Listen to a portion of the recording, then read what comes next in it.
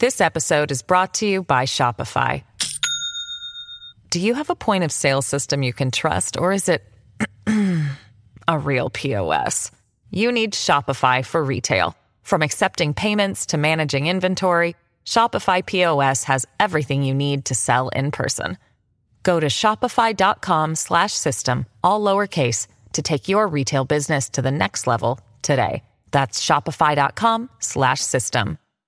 Hello, everybody. This is Marshall Poe. I'm the editor of the New Books Network. NBN listeners like to read books and buy them. So we thought we'd tell you that right now, our friends at Princeton University Press are having a remarkable site-wide sale. You can get 50% off books, including ebooks and audiobooks, with the code 50, F-I-F-T-Y, at checkout until May 31. You can save some real money on Princeton University Press books. I encourage you to go there and check it out.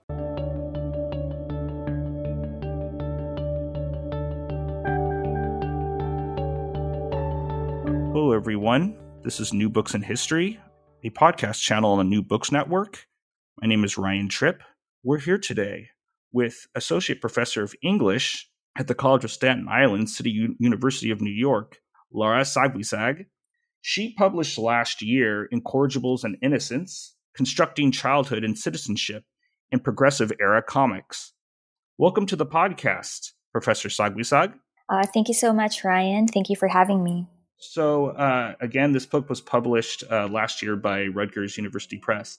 Can you tell us a little bit about the cover and the process of the cover selection?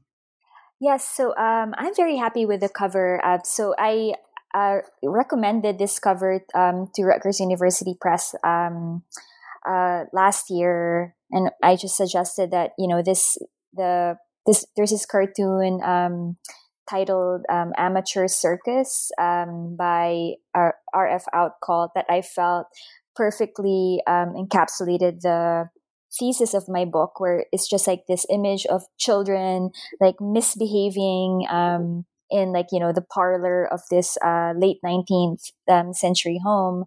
And I just gave it to them and said, you might be able to find, you might find this very, very useful. And I was very happy with how they were able to use the cartoon. And what's also important is that, Outcalt does figure very, very significantly in my book. So to give him this kind of focus on the cover, I felt was very important to me. Now, how did sequence, seriality, commercialization, and childhood in progressive era comics foster multiple and sometimes contradictory readings that embodied the paradoxes of progressive regulatory economies? And who are the audiences for such comics? So I want to start answering that question by first talking about how the comics used and reproduced existing caricatures of the period, these visual and linguistic stereotypes that essentialized and reduced entire groups of people into a few attributes, often which were negative in nature, right? So again, the comics are full of these caricatures, and they were typically derisive of African Americans, European immigrants, the working class, suffragettes, lower class and middle class women. So there were so many targets of these caricatures. But what I found was significant about the comics, once they use these caricatures, they actually sometimes manage to kind of open up this very one-dimensional character into kind of multiple readings. So I'm building off on the work of other comics theorists who've argued about when you put two images in sequence, right? A comic is a sequence of panels. And when you're putting these images in sequence, the space in between, what we call the gutter, allows the reader to participate and kind of fill in that space and make their own interpretation. So it kind of opens it up to the reader's interpretation. And the other thing that I'm building on is other comics historians have talked about how the serial form of the comics, because often it's there's a formula, week after week, the Katzenjammer kids would commit mischief, and then at the end, the very last panel, they're going to get spanked. But after a while, that kind of formula does get like tiresome. And so some of the cartoonists, and it's in this case, Rudolf Dirks, the creator of Cats and Jammer Kids, would kind of play with the formula and give it like some variation to keep it interesting, right? But every time they would create that variation or have the characters act out of character. So, for example, like the Cats and Jammer Kids, instead of getting spanked, would escape the spanking, or instead of misbehaving, they would actually be doing a good deed. It actually gave the caricature more like developed the caricature, or gave it a little bit more of dimension. And of course, because like the comics were appearing in newspapers, and the comics were being used as a way to like sell the newspaper, cartoonists were and their editors were often thinking about, how can we attract a wide and diverse audience. And there's a word that I think the scholar and comics historian Ian Gordon has used. Like, he's described comics in the progressive era as polysemic, where there's this like one comic, but it has like it opens up to a possibility of different meanings, because they're trying to kind of like make this cartoon or this image attractive to different kinds of readers. So more readers would buy the comic strip. Want to read the comic strip and buy the newspaper. And so it's like allowing the comics would be read differently by different readers according to their sociocultural position. So, for example, like if we look at a caricature like the Yellow Kid, a nativist would look at the Yellow Kid and see the Yellow Kid as like, this is proof of how like immigrants really are, other and should be marginalized and are not welcome here in the U.S., that they're impossible to reform. Maybe a reformer would look at, this image and think about like, see, these children really are pitiful, and we should continue our efforts at reform. Immigrants might look at the cartoon and see the cartoon as mirroring their own experiences, while other immigrants might look at it and see that this is insulting. So it's kind of like one character could open up to a variety of meanings. And what I in this book, what I add to that conversation is pointing out how many of these caricatures were attached to childhood, or to be more accurate, that many of these caricatures were also child characters. And what's obvious is that these children, or by making a caricature appear childlike, was a way to kind of like diminish the object that was being mocked or scorned, right? So it's like to insist on their primitivity, to insist on their, perpetual immaturity. But what's also interesting around that time, childhood was increasingly being seen as this period of purity or of innocence. And that children were also believed to be malleable, that they could be shaped, right, and changed. And so what's interesting for me is how this alignment of the caricature with childhood actually kind of like gave this sense of double meaning, where there's this image that could be simultaneously derisive, but at the same time sympathetic, because it appeared like an innocent child.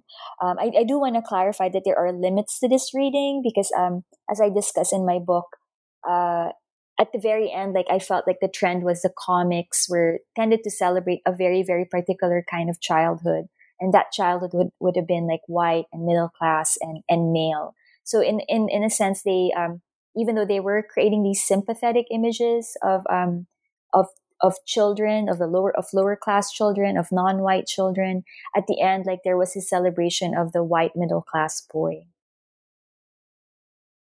So what roles did European and Asian immigrants, as well as ethnic conflations thereof, play in John Hart's 1904 Japhet and Clarence Rigby's Little Oz Sid comic strips? And how did specific episodes in these strips, especially Little Acid, compare and contrast white and Oriental childhoods, as well as differences between the Oriental child and adult in the context of American consumerism? Yeah. So so when I read these comic strips, Jap It and Lil Acid, I place them in the context of existing stereotypes of East Asian immigrants. So around the time, Japanese and Chinese immigrants were being seen as for one, they were being conflated. Often, Japanese were mistaken for Chinese, and Chinese were mistaken for Japanese, or that they were all under this umbrella of the quote unquote the Oriental, and they were often kind of labeled as the yellow peril, or the immigrant who was stealing jobs from the white working class, and then they were also sexually deviant, and so in my reading of Jap It, I did see how John Hart, the creator of Jap It, kind of built on these stereotypes, and particularly his representation of the protagonist, who was named Jap It, right? That he was very sly and he was inscrutable, and his age was also indeterminate. He looked like an adult, but he appeared childlike. So there was all this suggestion that the East Asian immigrant or the Japanese immigrant was perpetually a child. But what's interesting in that strip is that there's also this suggestion where Jap It, he's a very hardworking and clever merchant, and they're always these European immigrant youngsters who are kind of always making trouble, or trying to steal from him and get his money, and they're always just loitering in the corner and they're idle, and so Hart was kind of creating this. So even though he was mocking Jap It, he was also suggesting that the East Asian immigrant was a lot more hardworking and more productive than these troublesome and idle European immigrants.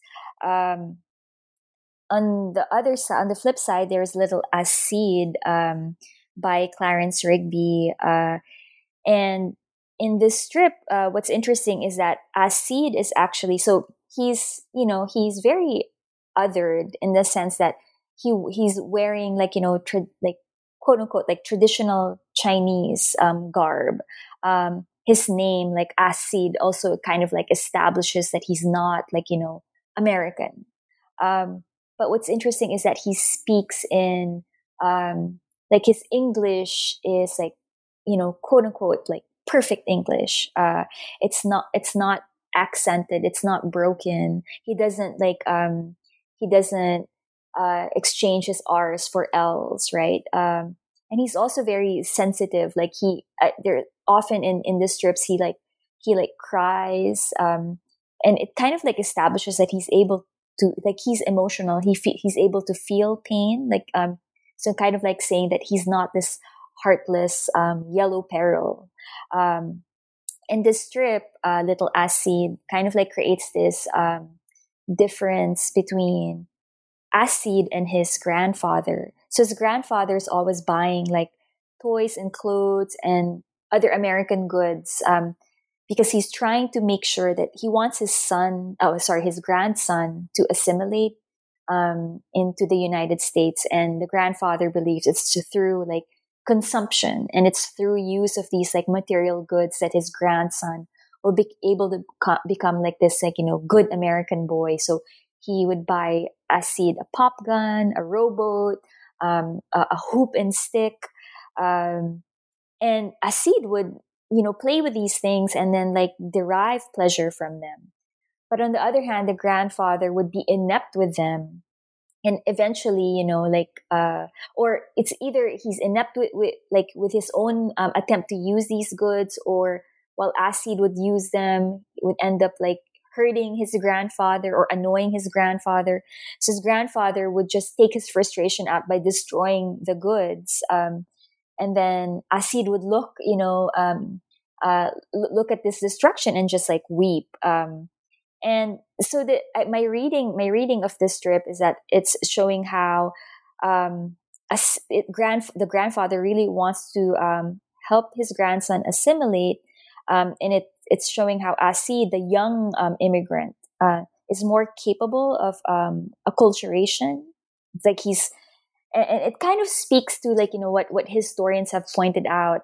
Historians of immigration, more specifically, have pointed out where to the very real tensions that exist between generations of immigrants, where the adults often have a harder time assimilating into the United States, whereas young people would more readily acquire English, and they would easily kind of like participate in consumer culture to that extent. So yes. How did Rudolf Dirks's The Katzenjammer Kids, which you alluded to earlier, derive from Wilhelm Busch's Max Moritz? And how did the strip, including dialogue, advance the American, quote, naughty boy trope, emphasize generational prejudices, and incite sympathy for ethnically other children? And how did German newspapers receive the strip? That's a good question. So Rudolf Dirks was inspired by what's called like the Schrecklich Kinder, like the horrible kids from like German stories. So Dirks had himself immigrated to the United States from Germany when he was about like 7 years old. And one of the Schrecklich Kinders that were very, very popular were Wilhelm Busch's Max und Moritz. But what's different is that Max und Moritz was a cautionary tale, about these like two boys who were just like malicious and like were always making trouble. And at the end, they get their punishment, where they're like, it's like this very gory ending where they get baked into a crust and then they're ground up into pieces, and then like they get eaten by ducks. And Rudolf Dirks like didn't have that kind of like that terrible ending for his Katzenjammer Kids episodes. Like it's more humorous, where the punishment that the Katzenjammer Kids, Hans and Fritz, the brothers, would tend to get would be like a spanking at the end, and they also proved to be very like they were just like incorrigible. Like despite getting their punishment at the end of one episode, by the next episode they would be back to their old tricks. And perhaps it's not surprising that some German American readers were upset by this imagery of German American childhoods. There's evidence that so there's the German American newspaper Staatszeitung actually, I think they like wrote this editorial where they were complaining about the Katzenjammer Kids because they felt like the strip, like Dirks' strip, was like perpetuating this bad image of the German American child as incapable of assimilating into the United States, and that they were also like incapable of learning the English language because they would speak in like kind of like a quote unquote German accented English, and sometimes their English would be broken. There are some scholars of German American culture though who suggest that some German American readers were delighted by the Katzenjammer Kids. So that there were some German Americans who looked at it, looked at the strip as a source of like German American cultural pride, and other critics have suggested that maybe some German Americans, were like read the strip and kind of like used it to define themselves against the Katzenjammer Kids. Like they would read the strip and think, well, that's not me. That may be a certain type of German American immigrant, but definitely that's not what I am. To the other part of your question, like my reading of the ultimately what my reading of this strip was that it was proving how Europe, European immigrant children, or more specifically the German immigrant child, was actually very, very capable of assimilating, especially because Dirks was aligning, these naughty German American children with the quintessential, like, naughty American boy, like Tom Sawyer. That it was kind of like he was trying to show that actually, these energetic, resourceful, and independent boys very much are like, the typical American boys who have these like same qualities of like autonomy and vigor.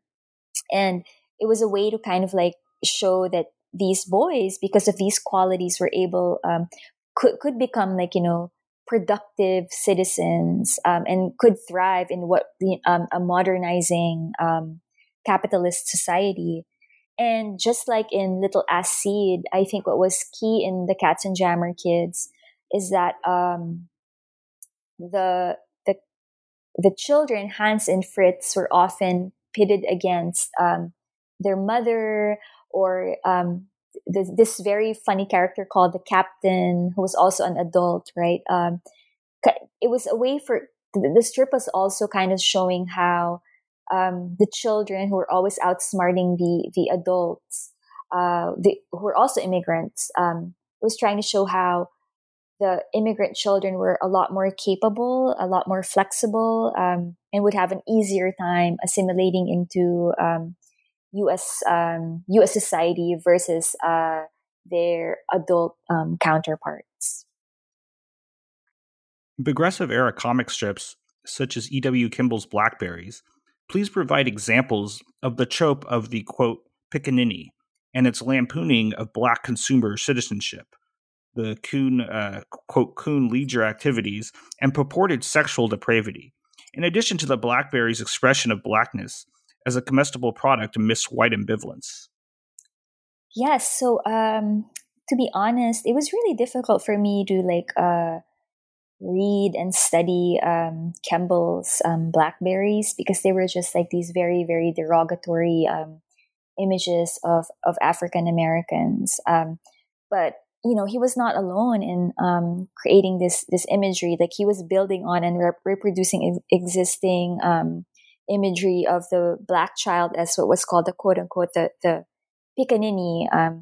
This very depraved child who was also sexually objectified, who was pictured as corrupt, as just like unsalvageable, irredeemable.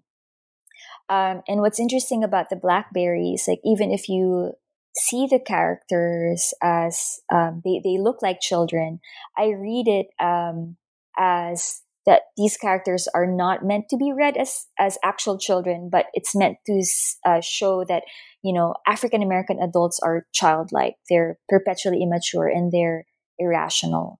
And earlier I had mentioned how during this period that there was a growing belief, or more and more adults, especially like middle class adults, were embracing the idea that children were innocent. But here in the Blackberries, it seemed to align, like it seemed to say that children, or especially Black children, were like savage. And when they grew up, right, when African Americans grew up, they would continue to be savage. That there was just like there's no redeeming them. There's one specific episode of the Blackberries titled October, October, a Blackberry Idol, where it shows how the Blackberries are kind of like hypersexual and hyper violent. There's this image of one girl is kind of like lifting her skirt and showing her legs. She's like flirting with one of the other Blackberries, and then there's like this couple of Blackberries who are kind of, trying to have like a romancing one another. But behind them, there's like another blackberry who has like a razor, and like he seems to be looking at the couple with like this like murderous intent. Like he's so envious that he has murder on his mind. And this very same strip also shows like one of the blackberries kind of like tying a little kitten to like a fishing pole, and he's trying to use the kitten as alligator bait. So it's showing that that these characters are just also cruel to animals.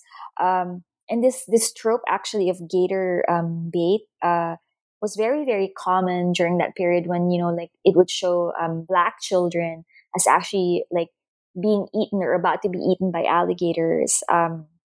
And I just looking at it, it's like this idea of like black children being devoured by an alligator was on the one hand kind of like showing how or this kind of like white fantasy about black children suffering from pain, right, or wanting to kind of like hurt the black body, but it's also this kind of like imagining how the bodies of these children were also like something to consume, or they're very consumable. And it's very interesting that the characters in the blackberries are called like the blackberries, as if they're like fruit that you like pop into your mouth. And by thinking about this, I'm building on the work of Kyla Wazana Tompkins, who had theorized about the work of or like all these other popular culture imagery of the period that kind of like imagined the black body as something that you could consume.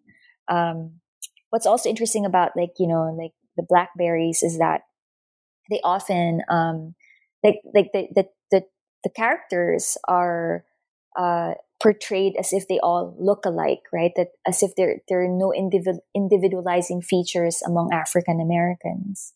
And some of the episodes of the blackberries, or actually most of the episodes of the blackberries, are about the blackberries trying to go on vacation, or they're trying to enjoy some leisure activities like going on a picnic or riding horses. And there's always like this sense of chaos, like they're actually never able to enjoy themselves. They just end up hurting themselves. And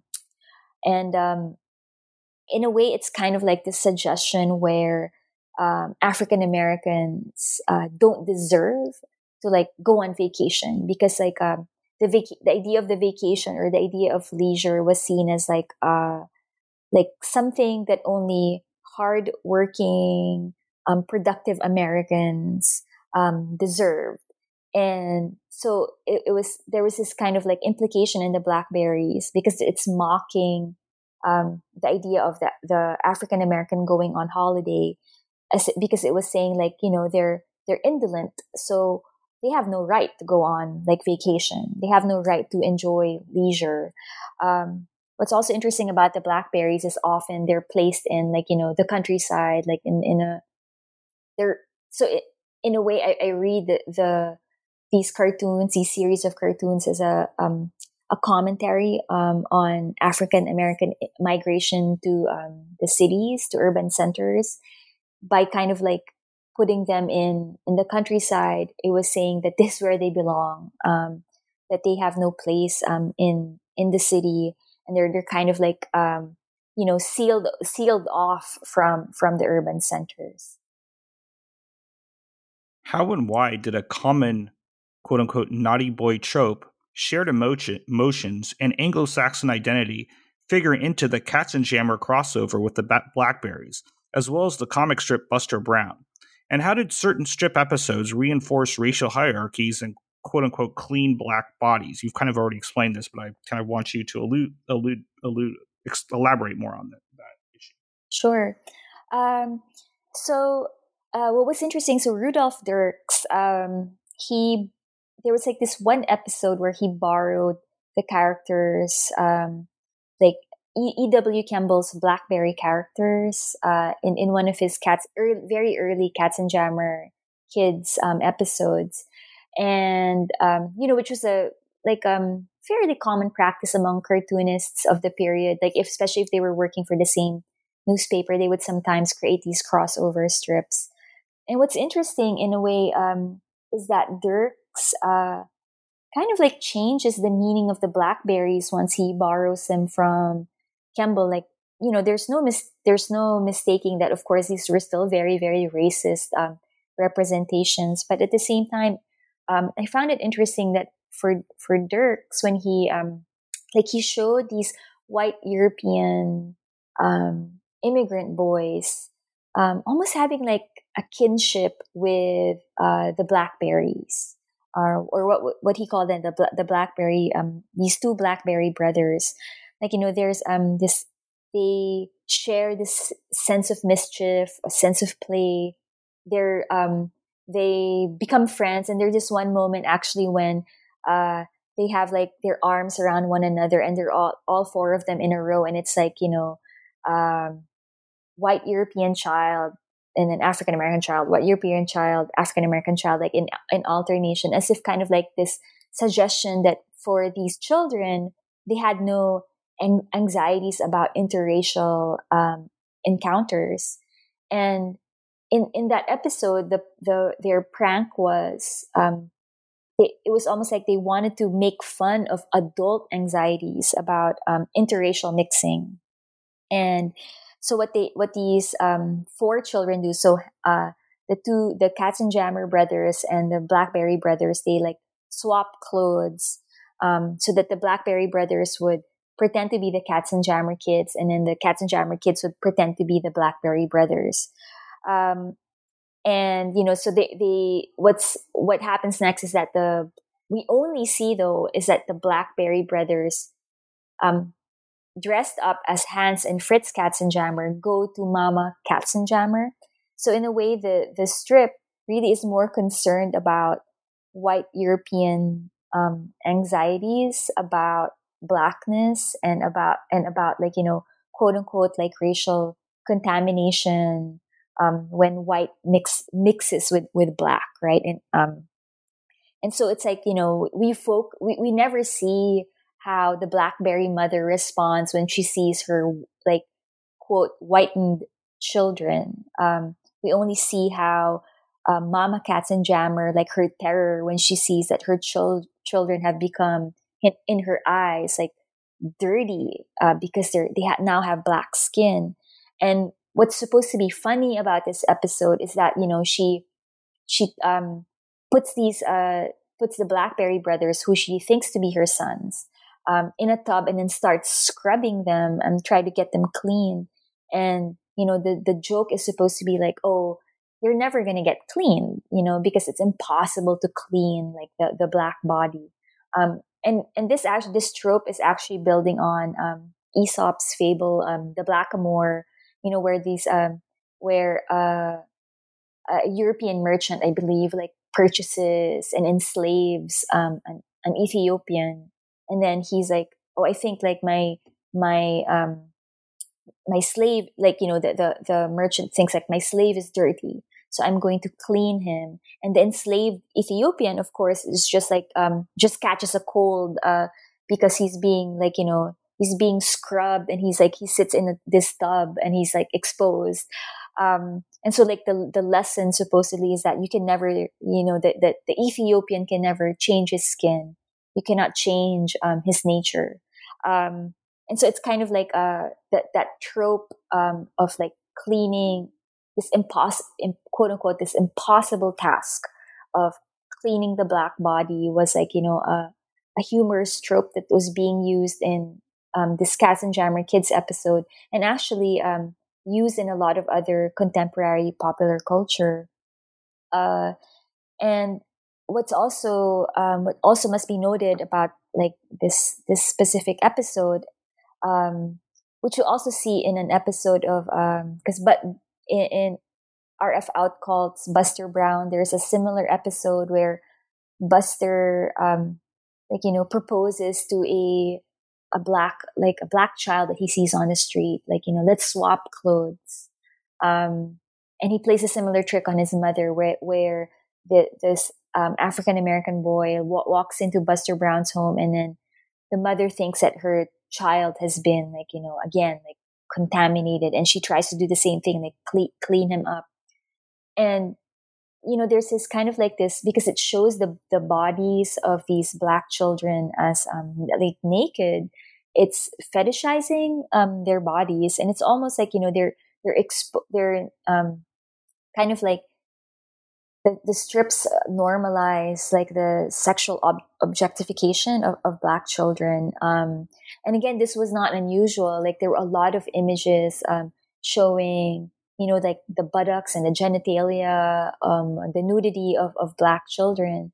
So it was just like participating in kind of like this, in a larger kind of like cultural act of, again, normalizing this idea of Black children as sexual objects.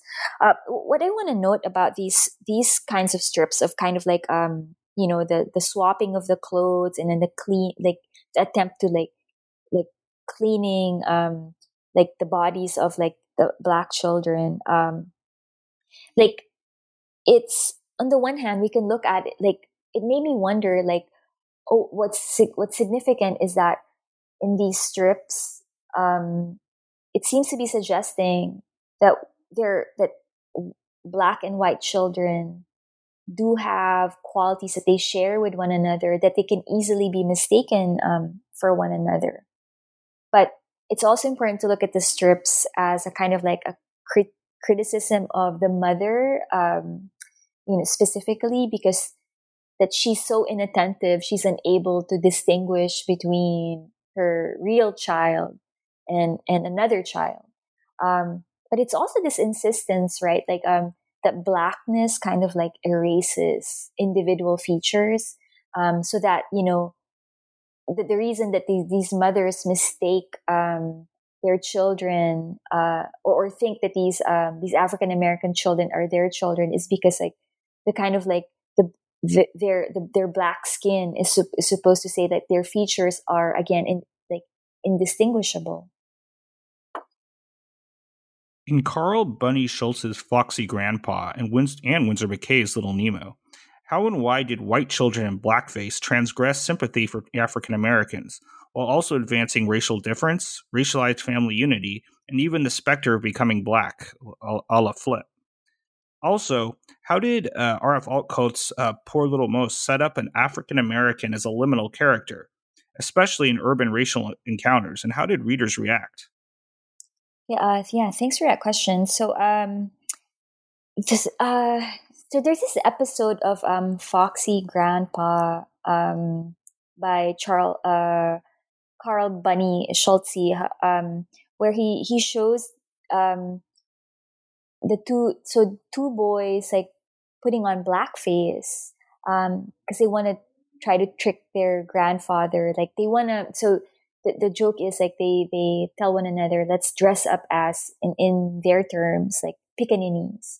And so they put on blackface, and then the grandfather sees them doing this trick, and so he also puts on blackface, and then he ends up giving, like in the terms of the comic strip, giving the children a fright, because he looks like, again, using the term that's used in the comic strip, he looks like a big old darky.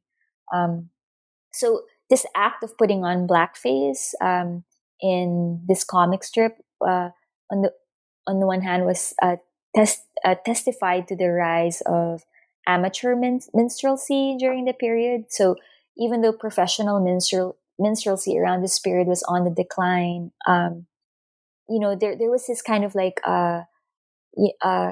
rise of like the practice of minstrelsy, the practice of blackface in middle class homes as and even in summer camps as a kind of like an activity that families and children should participate in. And in this strip, what I find is that it's kind of like, let me walk back a little bit. Like this practice of amateur minstrelsy was believed to be like unhealthy activity for white children, perhaps even more specifically white male children, because there was this anxiety that, as the United States was becoming more modern and more urban, that children, especially boys, were becoming softer. And because of the growing influence of the mother in the home, they were also becoming like feminized. And so there was like a lot of anxiety about this, like, the loss of like boyhood vigor.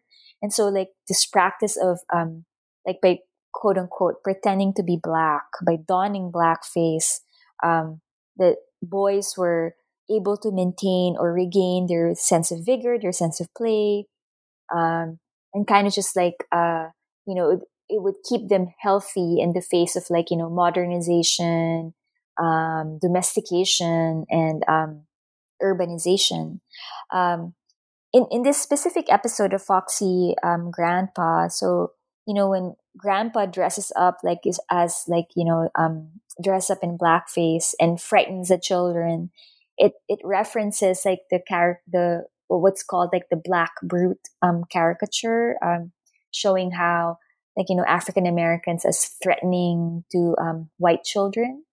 But what's also interesting in this strip, that should be definitely is worth noting, is that so there's this kind of like this game, right? It's by the children and by their grandfather putting on blackface, they're all just playing at being Black, and it's like temporary.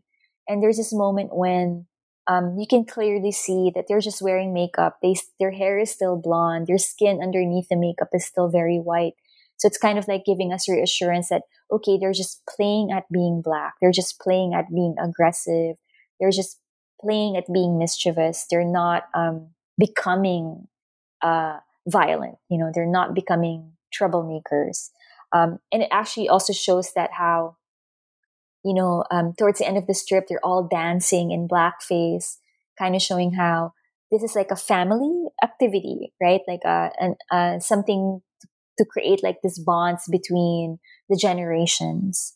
And this is in contrast to in Winsor McCay's Little Nemo. He has a character named Flip, who many people have argued as a kind of like a character who is permanently wearing blackface. There are indications in this strip that Flip is a white child, because there are moments when he like strips his clothes. You can see his white skin, right? But we never actually see his like real face because he's always wearing makeup. And he is like a very aggressive character in the strip. Like he's a threat to the demure princess. He's in the very beginning of the strip a threat to Little Nemo. He's very vulgar. He's like, he chomps on a cigar. He's like, it's kind of like, again, like this boy who is no longer innocent. And so it's in a way, it's like this, like Flip is kind of like demonstrating the danger of permanently wearing blackface, where you kind of like forget your own like your own whiteness. So that was kind of like the caution that was being offered through the character of Flip. And then moving on to like to Little Mose. I've often read R.F. Outcault's Poor Little Mose as a very ambivalent strip about the African American child. So there's no question that Poor Little Mose was based on like the Pickaninny caricature, especially in the very early episodes of the strip, where he like talks in like this crude what was assumed to be a Black dialect. He was poor. He was like he was a petty thief, and of course he and his family would steal like chicken and watermelons. So all these just like stereotypes about like surrounding like Black characters, like African Americans were kind of like put into the characters that populated Poor Little Mose.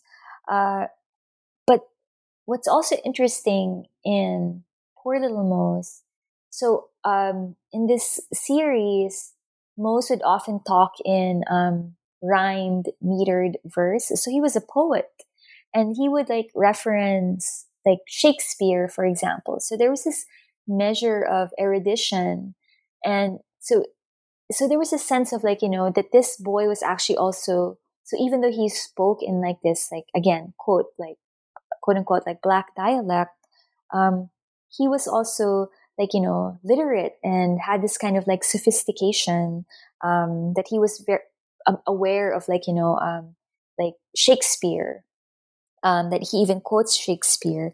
And then in later episodes, so the early episodes of Poor Little Mose was set in like this fictional town in Georgia called Cottonville. And then midway through the series, Mose travels to New York City, and he lives in New York City. And then what's interesting is like this very young child and his like gang of animals. They start living in the city, and they seem to thrive in the city. So on the one hand, Mose is often portrayed in this like urban episodes as very much an outsider in New York City, but he also seems to be like, he's very independent. He also serves as like kind of like a critic of modern urban life. Like he would just like observe and see how, all these like contradictions and all these like excesses that like folks living in the city had, and that so he was like in a way kind of like this figure of the wise greenhorn. He was also kind of like like when he was in the city, like he seemed to kind of like sometimes like some of the characters he would encounter would look at him as kind of like an alien, like somebody who did not belong in the city. But for the most part, there was a sense that the other characters like welcomed his presence. Like they didn't seem to look as if he was this very, very foreign being in an urban setting.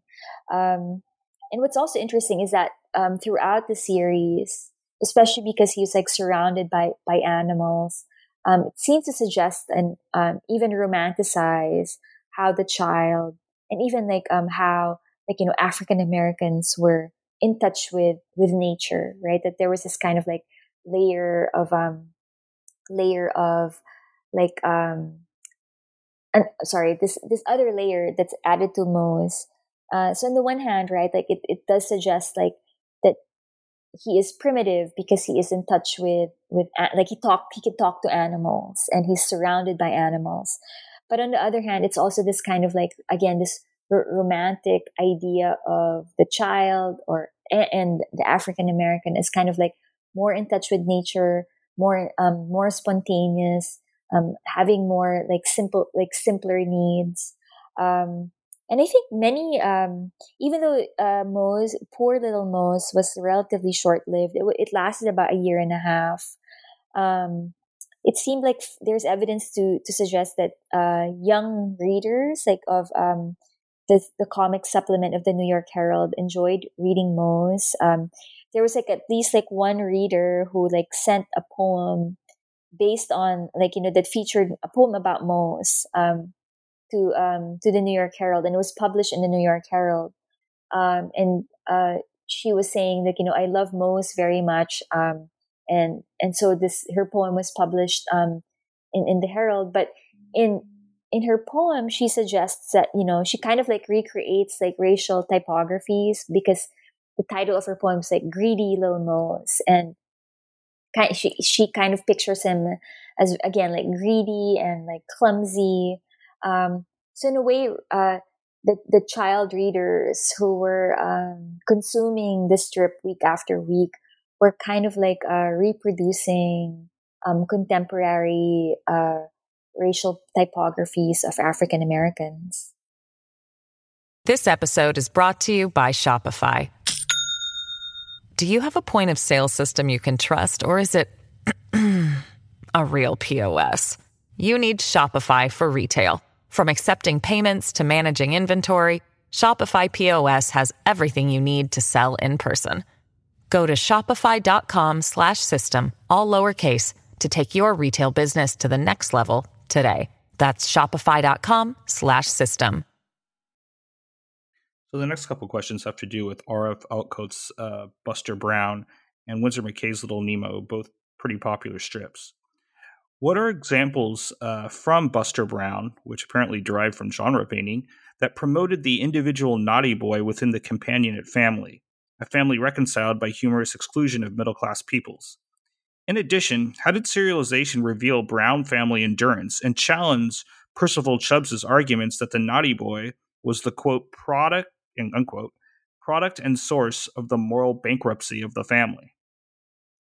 Yes, so as you said, right, Buster Brown can be traceable to the naughty boy trope that was, very, very popular in like the 19th century, as expressed in like genre paintings, lithographs, and children's books. So like The Adventures of Tom Sawyer and Story of a Bad Boy. And in these materials, that there was this kind of suggestion that boys will be boys, and they were really like these celebrations of like pluck and autonomy and self-reliance and ingenuity. What's interesting about Buster Brown is that these images of these 19th century images of naughty boys were often like like barefoot boys in the countryside. Like he takes them and kind of like imagines like what would the naughty boy be like if he was in like he was well heeled and he was like a city boy. And so we have Buster Brown, and it almost seems like we can read Buster Brown as kind of like this assurance that boys can still thrive, boys can still be boys, even in like these like modern and urban settings.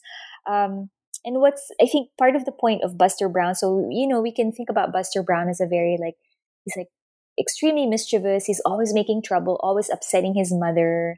But it's, I think, if we're reading the like kind of like the strip more globally, the strip is actually suggesting that the naughty boy at the end is not disruptive to family life. So as you mentioned, there was this cultural critic named Percival Chubb. Like he was a reformer who was warning about all these like images of naughty boys and naughty girls that were appearing in the comic strip supplement.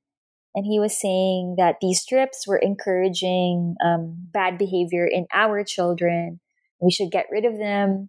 Then that the very existence of these images actually testifies to how the family is the family is being corrupted.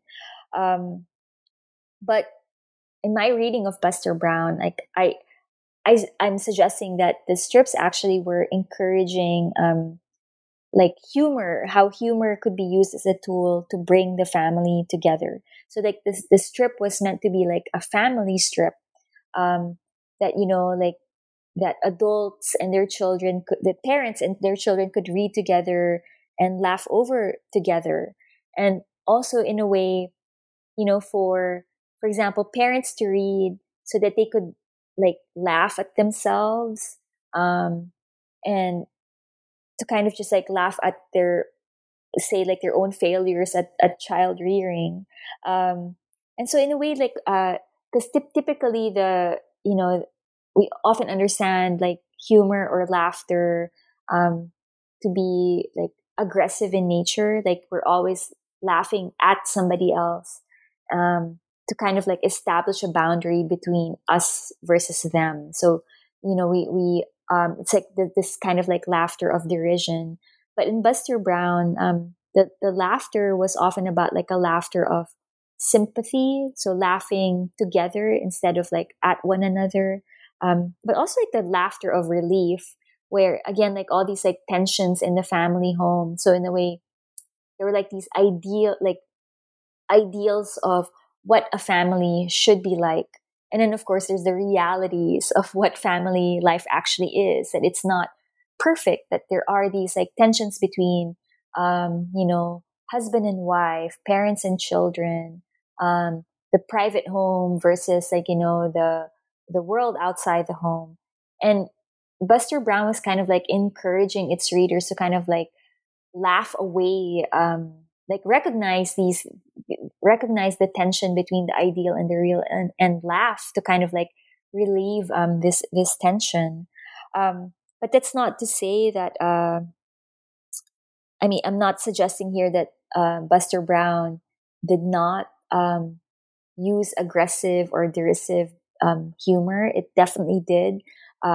It often would target, so-called outsiders as like, turn them into the butt of jokes. So typically, for example, like immigrant vendors, or like the some of the maids, the servants of the Buster household were often kind of like the butt of the jokes, because they were the ones who kind of like did not belong to like this white middle class family home. You mentioned earlier, like, how the, like, asking this question about like how the serial nature of the comic strip kind of proved this like the strength of the family, because it's like, so week after week, so it seems, right, like if you look at the strip, like week after week, there's this young boy who's always like creating trouble in the home. So we imagine like this house must be like a very, very like tense like home, because there's this troublemaking boy who's just like incorrigible. Like there's just no way of kind of like correcting him. But what's interesting is that, so week after week there are mischiefs and disruptions and chaos, but week after week the Buster Brown family is still together. So there's kind of like, it's the strip is actually showing how the white middle class family, at least, right, is pictured as this very strong unit that can actually withstand like, the pranks and the troublesome nature of the naughty boy. What is the significance of Buster Brown's relationship with Mary Jane and his compassion for the downtrodden animals? Likewise, how did his pranks revitalize affection from his Gibson girl-like mother, while his parents' affection prompted his own good behavior? Also, I guess in the final analysis, why did editors advertise for, in families such as the Roosevelt's welcome, an effeminately or purportedly effeminately clad Buster Brown into their homes?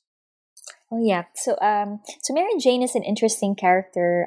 So I neglected to mention earlier that Outcalt would claim that the inspiration behind Buster Brown was his own son, and then later also said that the inspiration behind Mary Jane was his daughter.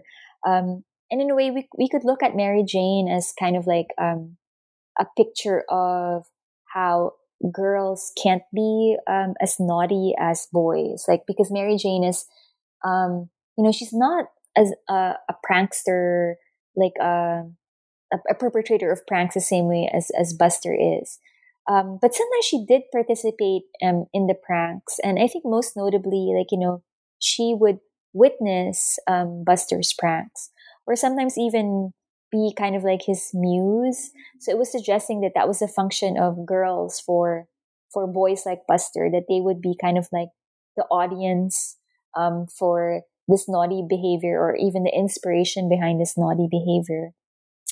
As to the other part of your question, I like to emphasize that Buster Brown was, of course, referencing Cedric, the main character of Little Lord Fauntleroy.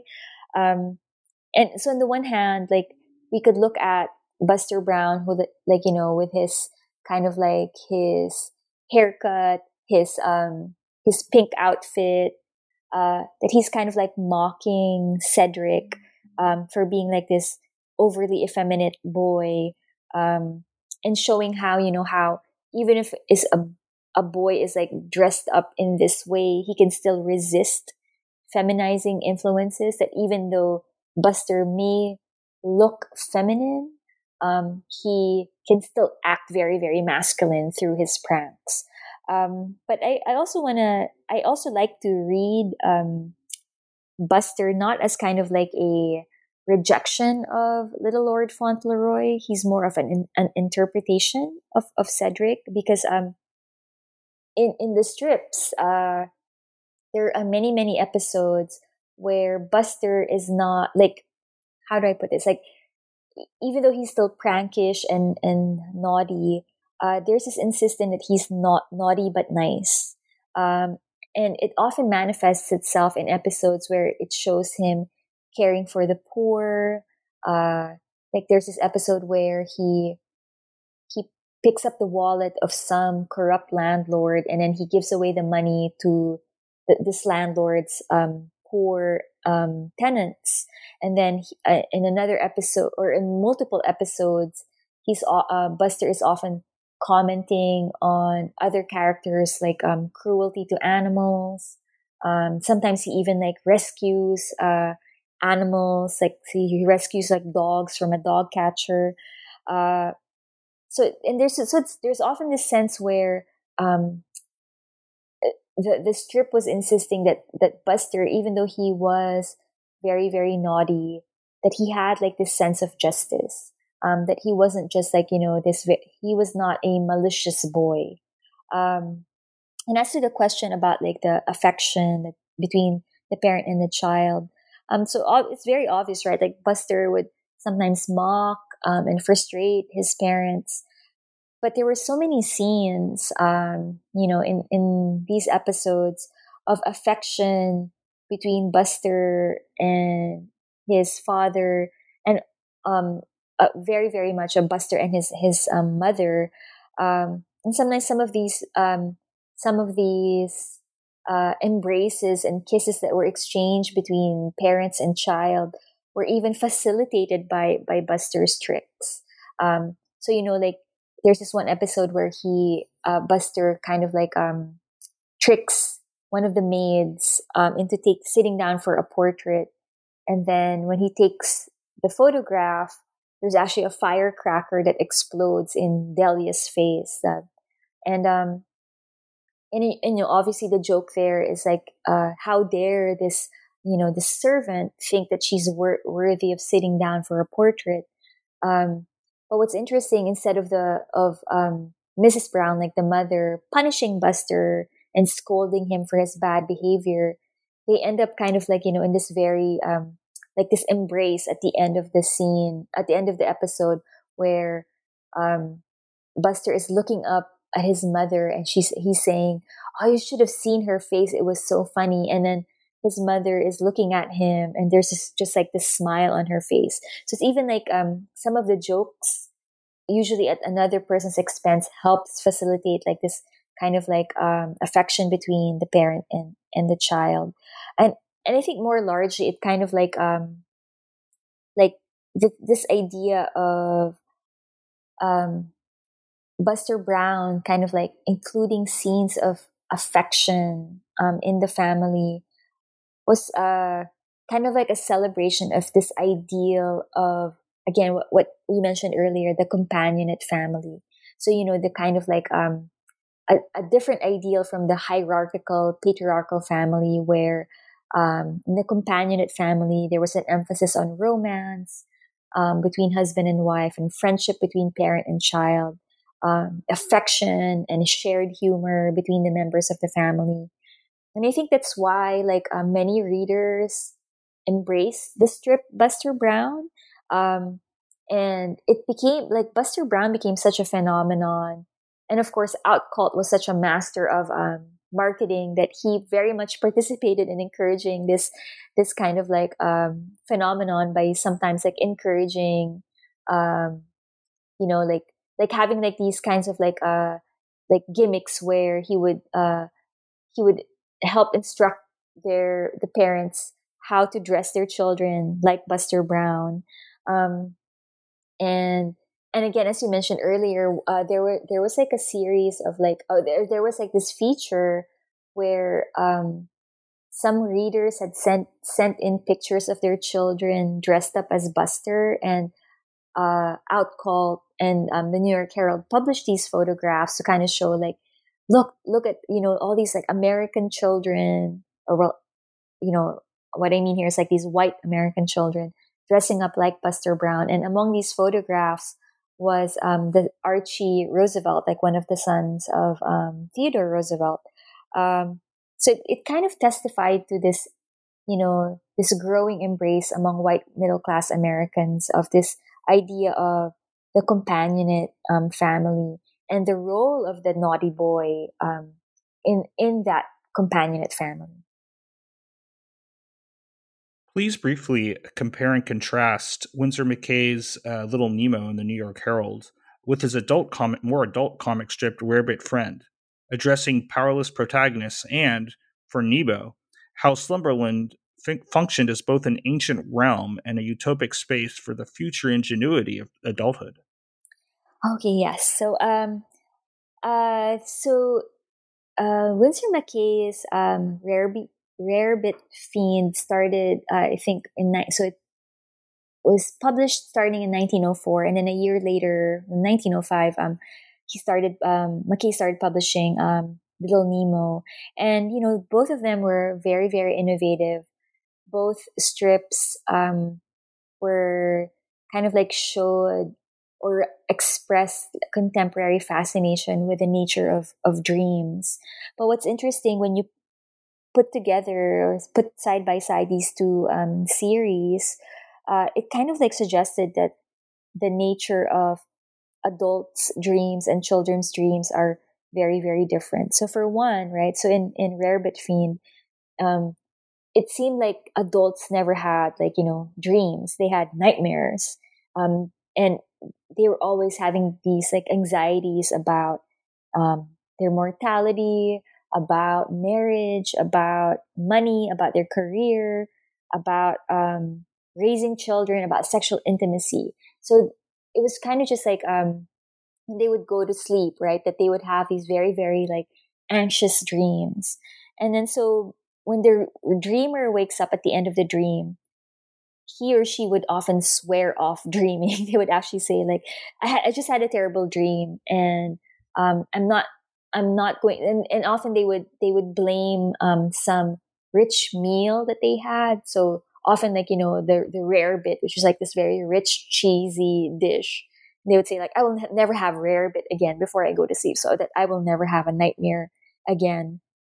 And so there's this kind of like suggestion where the adult is not comfortable having dreams, or that the content of his mind or her mind is often about these like like frustrations and worries.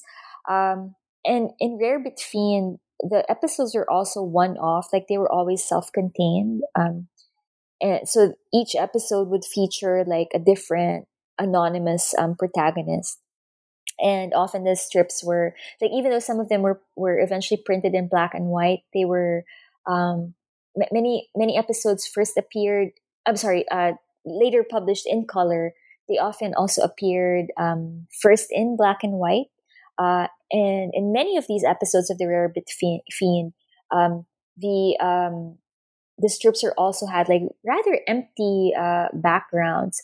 So it was almost suggesting how these kind of the dreams of adults are kind of like episodic, very very rare, and they did not have recurring dreams, and that they were not very did not have much dimension, because they were kind of like occurring in this rather like empty worlds or empty scenes, versus compare that to Little Nemo, which does show like the dream world is very intricate, very complex, and largely very pleasant. That what's called so it's the full title of the strip is Little Nemo in Slumberland, and Slumberland is like this place of play and adventure, and the strip also suggests that dreaming and perhaps more broadly imagination is very much part of childhood. Little Nemo is like this recurring, it's a recurring dream, or I guess more specifically, it's like this progressive narrative. So even though at the end of every episode, Nemo will wake up, when he would go back to sleep, the next episode would kind of just like continue where he left off. So again, there's a suggestion that it's kind of like a continuous, like the dreams of children are very, very continuous, and in a way, like very much part of the nature of childhood. And Slumberland is this, is this world where it's made up of different kingdoms. So there's a suggestion too that there's this world, right? That the dream world is like this ancient realm, this once upon a time where it could be this place that has existed before Nemo, and will probably continue to exist after him, and it kind of like this attachment that the child, so this child's entry into this kind of like this ancient world seems to suggest where, like, the child's primal roots, that he has like this connection to, the most primal part of ourselves. But another way of reading it, so that, so one way of reading the strip was like thinking about it as like these connections to the past, the child's connections to the past. One way is looking at the strip is also how the dream world was actually a way for the child to kind of like rehearse his role in the future. So one way of interpreting Slumberland is that it's a place that Nemo was able to construct himself out of like, the things that he witnesses and hears in his waking life. So maybe like, maybe a circus he attended, an amusement park that he visited, a fairy tale that he heard. So it's kind of suggesting how the child was very much, ingenious. And again, it goes back to this theme of like, this particular kind of like dream child who's very, very imaginative, was capable of inheriting this a nation that was modernizing and expanding. How did the Nemo Parade episode and characters such as Imp and Flip, as well as the princess, how did these characters celebrate U.S. imperialism, and how did the Shantytown episode allude to progressive uplift reform? And did McKay's son win a medal for service in the 100 Days Offensive? Yes. So let's start with that. So Robert Winsor McKay was said to be the model for Little Nemo. So again, he was like the inspiration for the character. And in 1919, he was awarded the British Military Medal for service and for his role in the 100 Days Offensive. And I think, and it was interesting because, like, there were a number of newspapers that kind of like documented this event.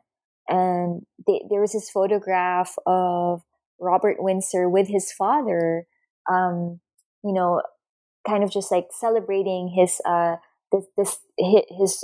receiving of the medal.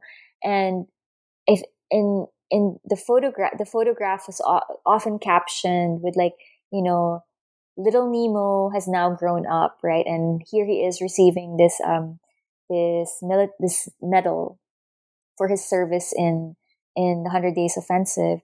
So in a way, it's suggesting was that that Robert Windsor was like this real life proof of how the young, imaginative, dreaming child could grow up to be a soldier, a leader.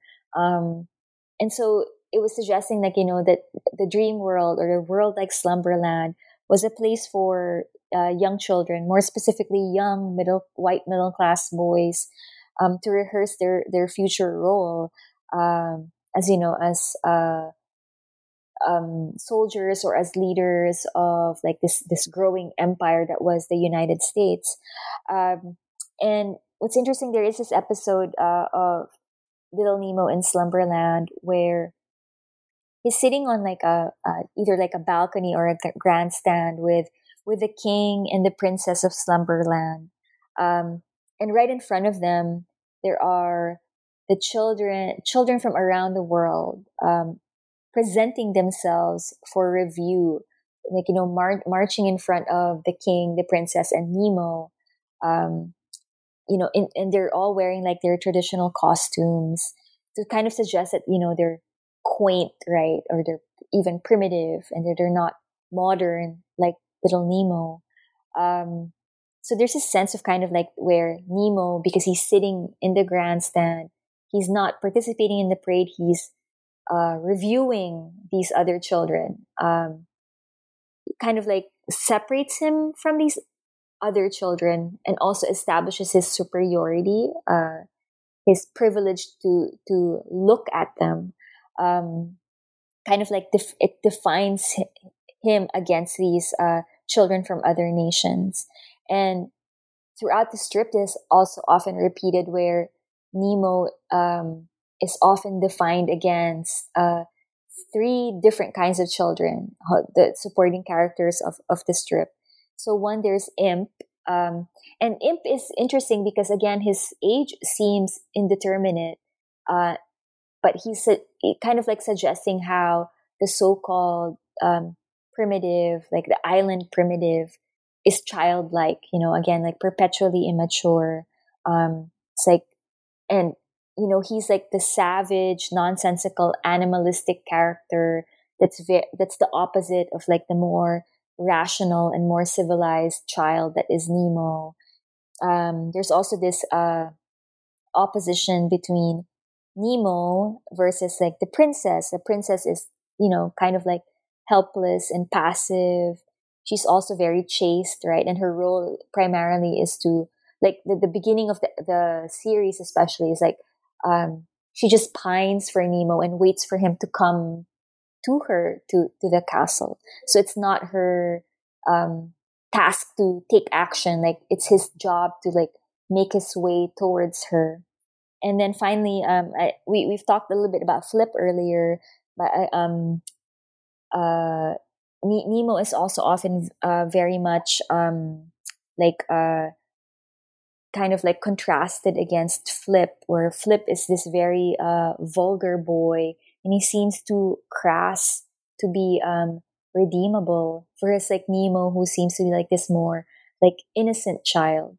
But what's interesting about Flip is that, he's initially this very, very threatening and vulgar character, but as the strip develops, he becomes like almost like a friend, like he's to Nemo. So there's almost like this, even though Nemo is able to constantly prove that he will never be as vulgar as Flip, there's this way where he can actually exercise his own like masculinity, his own energy, his own vigor, by associating himself with Flip. Please briefly explain how Lionel Feniger's Wee Willie Winky's World emphasized environmental perspectives of the wide-awake, imaginative, and usually autonomous child, and also explored the resurrection of the child within himself. How did such artistic interventions, particularly in the self-referential episode of Little Nemo, reveal that adults largely constructed child psychology? Yes, so Wee Willie Winky's World, just like Little Nemo in Slumberland, was again a celebration of boyhood imagination. But as you mentioned, in Wee Willie Winky's World, our eponymous protagonist is not asleep. Like his adventure takes place, in his waking life, so the emphasis there is how the imagination of the boy, through his imagination, he's able to transform the world, or maybe more specifically, he is able to change his perception of the world. So he could look at rocks, but at the seaside, and see them as marine animals. He could look at a house and see that it has a human face. He could look at, a bridge and imagine it to be like a caterpillar, and clouds and trees as like creatures. And there's the emphasis in Wee Willie Winky's World is how this is a celebration not just of childhood imagination, but also childhood independence. Because we often see Willie like walking around the countryside by himself. And it's almost suggesting that the child has to be left alone, allowed to do what he, be given this freedom in order for him to exercise his imagination. Again, it's also significant that the child is placed in the countryside. Again, kind of like making this connection between children and nature. That this idea that the child belongs in nature. And what's also interesting is that, often like Wee Willie Winkie is very like drawn as a very, very small character in this strip. It's often like the environment seems to kind of like swallow him up, like you're paying more attention to the environment than to this little character. But sometimes I read this as kind of like showing how this little character, like Willie, is like the child king, and he's like the monarch surveying his kingdom that he's free to roam in. What's interesting is that there's this episode of Wee Willie Winkie where Feininger draws himself into one of the scenes, and so it's showing where he's standing on a rock with Willie, and Willie is pointing to the clouds and the cliffside, and he's saying, "Oh, look at the dragon! Look there, there's a dragon, and look there, there's a pretty lady." And then we can see the figure of Feininger like drawing on a sketch pad. So it's suggesting here that the adult artist that is Feininger is taking instruction from the child on how to draw and what to draw. And this speaks to how, like, around that time among European artists, there was this kind of like celebration of like, I guess what could be called like infantilist strategies of art, where there was this kind of like view of that children were natural artists, and that they were spontaneous, like their art was more spontaneous, more honest, more free than adult art that's become so regimented. And Feininger himself was one of the artists who would actually collect children's drawings as inspiration for his own work. And in a way that this episode of Wee Willie Winkie's World was kind of like showing Feininger's belief that children were natural artists, and that the adult artist could take his cue from the child. And Feininger and McKay often like use these kind of like what I call like meta comic elements. These where there's like they're very, very self-referential. They often broke the fourth wall. They would draw themselves into the strips or reference the role of the artist in creating the comics that we are actually reading. And there's this one episode of Little Nemo when Nemo would say, like actually says something like as the frame is like collapsing on him, and he says like, "Oh, look at what the artist is doing to me." And I think what's interesting about that strip, because it reminds us of the role of the artist in creating Nemo, is that we're actually encouraged to look at Nemo as a fiction. And so the tension here is that on the one hand, readers were often looking at the children, especially children like Little Nemo, as very real children. Especially the fact, for example, as I mentioned earlier, that Nemo was based on a real child. So we're encouraged to see him as a very real child. But on the other hand, the comics are also constantly reminding us that these children are also fictions. They're also imagined. And this kind of ties up with existing theories at the time where child psychology, children's books, like children's fantasy books more specifically, and these comic strips, they were all participating in naturalizing the image of the dreamful and imaginative and even enigmatic child.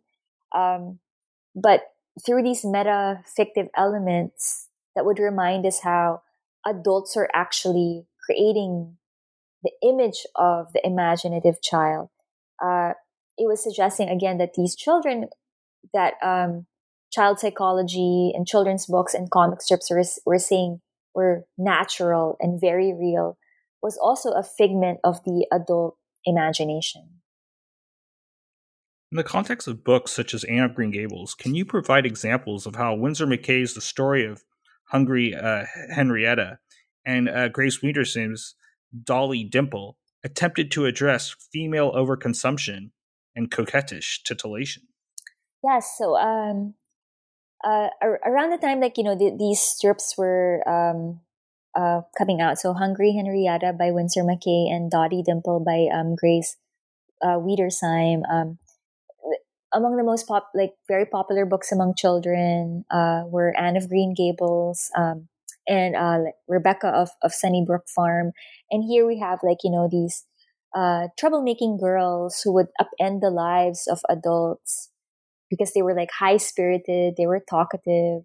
What was interesting about these books was there was this emphasis of how the power of girls, right, to transform their communities. So they would have this very transformative and positive impact on these fossilized adults, or these very unhappy adults, that they would bring joy and life back into the lives of adults. And what's also important to note about these books is that they conclude with the transformation of the girls themselves, where in the end there's this emphasis that shows that they are eventually domesticated and become ready for their roles as wives, or even as mothers, right? Because they choose domestic duties over their career. So in the end, there's nothing really threatening about them, because they don't upend the social order, because they end up performing normative gender roles. And so in this context, we see McCay's The Story of Hungry Henrietta, where we could read it as this very unbecoming picture of a girl, because she's always eating. So she's greedy, she's selfish, she lacks discipline because she's consuming rather than making. And so it's almost this picture of she's unfeminine because she eats too much. But it's also very important to note that how this strip could be read as a criticism of contemporary child rearing advice. There were a number of parenting manuals that emphasized restraint and regimentation. And there's actually this character in Hungry Henrietta who keeps saying, "Oh, the girl just needs to eat. If you let her eat, then she will be fine, right? She's a growing child." So there's a sense of, where Hungry Henrietta on the one hand is a picture of this unfeminine girl because she's always eating, but there's also this question, what will happen to the girl if we just give her what she wants or what she needs, right? She needs to eat, so maybe we should just let her eat. And then in Grace Wiedersheim's strip, Dottie Dimple, Dottie is this picture of the this oxymoron, the innocent coquette, right? Where it's she becomes this bad girl because she expresses or embodies desire, and yet at the same time she's still cute. And I guess a good way of understanding Dottie is looking at her as a precursor of Shirley Temple. She's chubby cheeked, she has these ringlets, she has plump arms and legs. And in many episodes of Dottie Dimple, there's always she's always tripping or being spanked, and in these scenes her underwear, her underpants are revealed, right? So there's this sense of there's something titillating about the half naked white female child. And there's this one episode where she's at the park she sees this poor girl who's kind of like wearing like tattered clothes, and out of like this Dottie decides to perform this kind act of giving her clothes to this poor child. So she takes off her clothes and gives it to this other girl. And then when she walks up to her cousin, who at that moment is sitting on a bench with her suitor, there's this like the reaction on these two characters. They're like both like in shock. But what's interesting is that the female cousin seems to be more or what I'm reading as a cousin. She could be like the sister of Dottie here. She looks at Dottie and she's kind of just like embarrassed by by female nudity, while the suitor seems to be a little bit more amused. But what's interesting is that here Dottie seems to interrupt this scene of like a chaste courtship, and her nearly naked body seems to remind adults that implicit in this courtship, is the idea of like the possibility of marriage and the possibility of sexual relations and the possibility of a child coming out of that marriage, right? So this and it also seems to also prove that even though there's this funny scene of a child stripping down to her underclothes, it also shows how the female cousin has the quote unquote the proper response to her, that she's embarrassed, that she's shocked by this nudity, and so again, what's interesting is that in Dottie Dimple, there's this suggestion of how the naked girl is at once innocent of sex.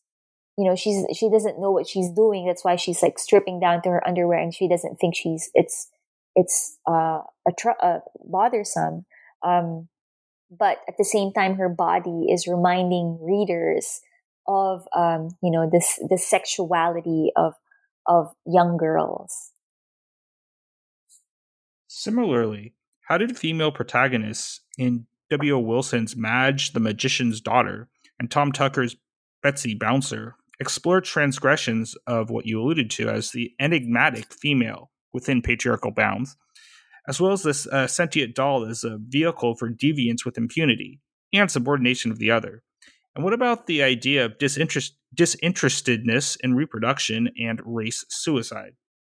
Yes, so in both strips, in Madge the Magician's Daughter and Betsy Bouncer and her doll, the strips suggest that fantasy or fantasy play was a way for girls to transgress and to challenge normative gender roles, but within specific within certain limitations. So, for example, in Madge the Magician's Daughter, Madge is often like trying to perform magic, like she's trying to summon like dragons, but then she will come up with like a crocodile or something, or she would try to like magic butterflies out of thin air, and yet what comes up instead are like antelope or whatever, right? So what's interesting is that she is the daughter of a magician, so magic is her father's expertise, and she always seems to get it wrong. Like she's a little inept. She's incapable of kind of like properly mimicking her father. But the strip, what's interesting about it is that instead of being punished by her father, he corrects her and seems to encourage her. Like he never kind of he never takes away her wand. He just like fixes like whatever mistake that she made, makes the animals disappear. But he seems to encourage her to keep practicing. So in a way, he's willing to kind of like share his expertise with his female child. And how I read Madge the Magician's Daughter is that Madge is often trying to perform her tricks in front of her friends. And there's this kind of like this implication where her father, as a magician, is performing, these tricks in front of a larger audience. And so I read the strip, like Madge's attempts, or kind of like attempts at magic, was a way for her, like expressive of her desire for a public performance, for a place in the public sphere, to be seen, by a larger audience. And implicitly, it's like this desire to go beyond domestic duties, to go beyond like the walls of the private home, and have a more active role in, like, in civic spheres. Betsy Bouncer and her doll is a very interesting strip, because it is a on the one hand, we can make these connections between Betsy Bouncer and a more a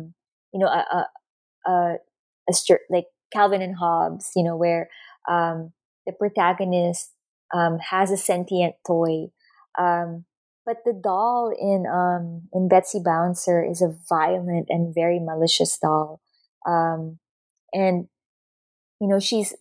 not just like this kind of like prankish doll, but it's almost like it's a doll who dreams up like destruction.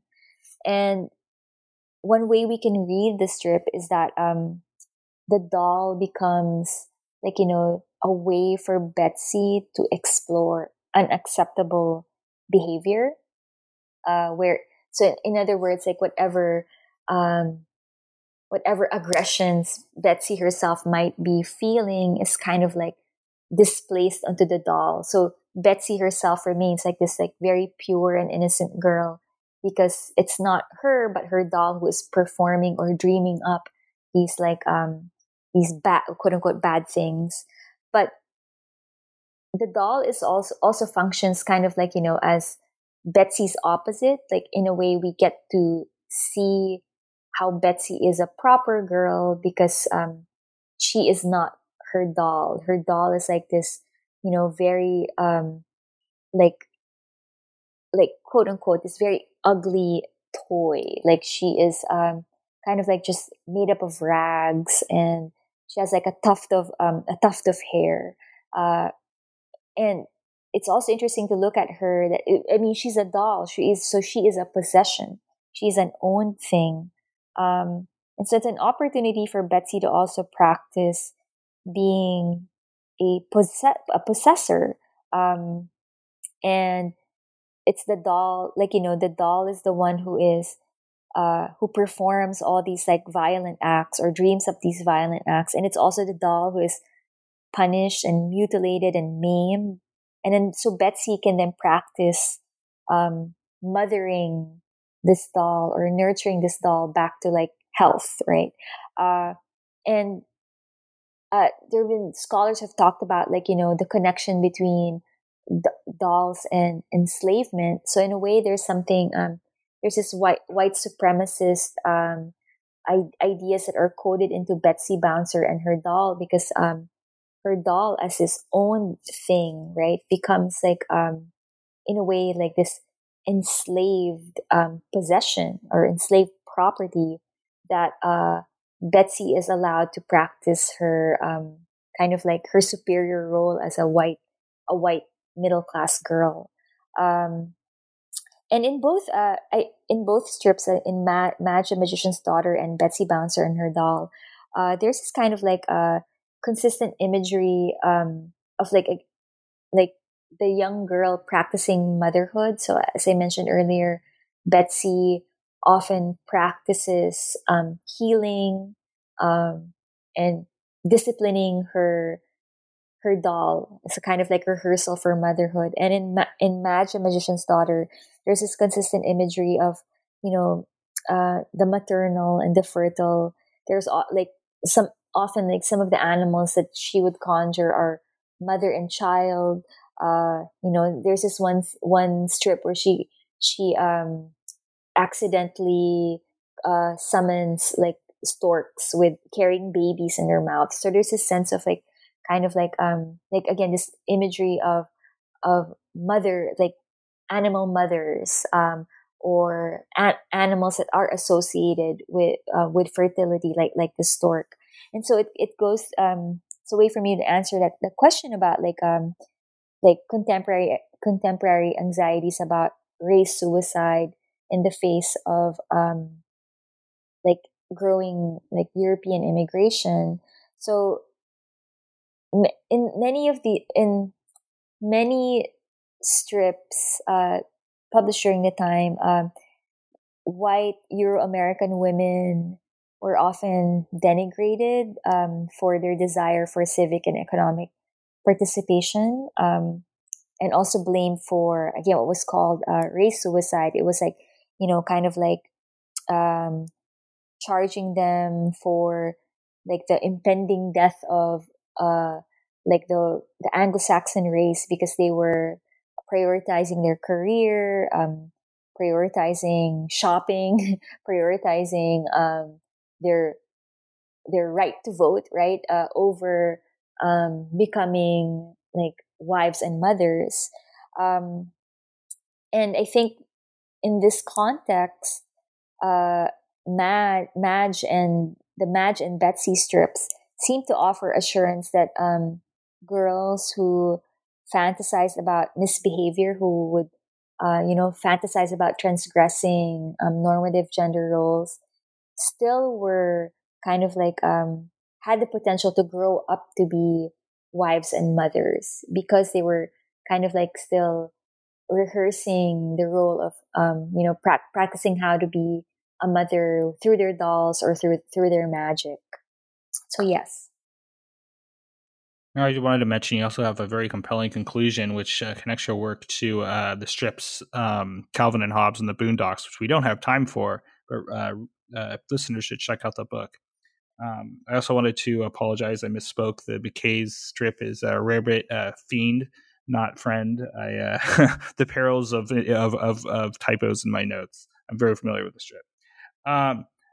I do have one final question. What's going on with you next? Do you have any future projects or anything? Oh, yeah. So I'm currently working on a project, and this is all, still very, very much in development. But my current work, I'm trying to investigate the childhood in the context of petroculture, or oil, our current oil society. So I want to think about how, by looking primarily at children's cultural forms, so like children's books, comics, hopefully interviews with real children, legal definitions of children, looking at these like various forms that have to do with childhood, and try to see how children are taught about, or I guess like let me put it this way: how we construct or define childhood, and how that these constructions and definitions are tied to the way that we value oil in our culture. So it's almost like this push for like modernity and economic expansion, how that affects the ways that we understand childhood, and how cultural forms that are produced for children tend to teach the normalization of like dependency on oil. So I'm building off on like I think the critic's name is Michael Maloof, where he talks about how like the Pixar films, for example, like are petroliterate because they teach children how like the use of oil energy is normal, right? That we should not question it. So I'm trying to build off on his ideas, and just also trying to think about like the connections about like how the way we value oil has shaped the ways that we think about childhood.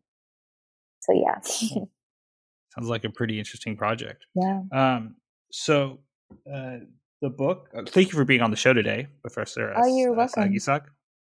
So the book is Incorrigibles and Innocence, Constructing Childhood and Citizenship in Progressive Era Comics, published last year by Rutgers University Press.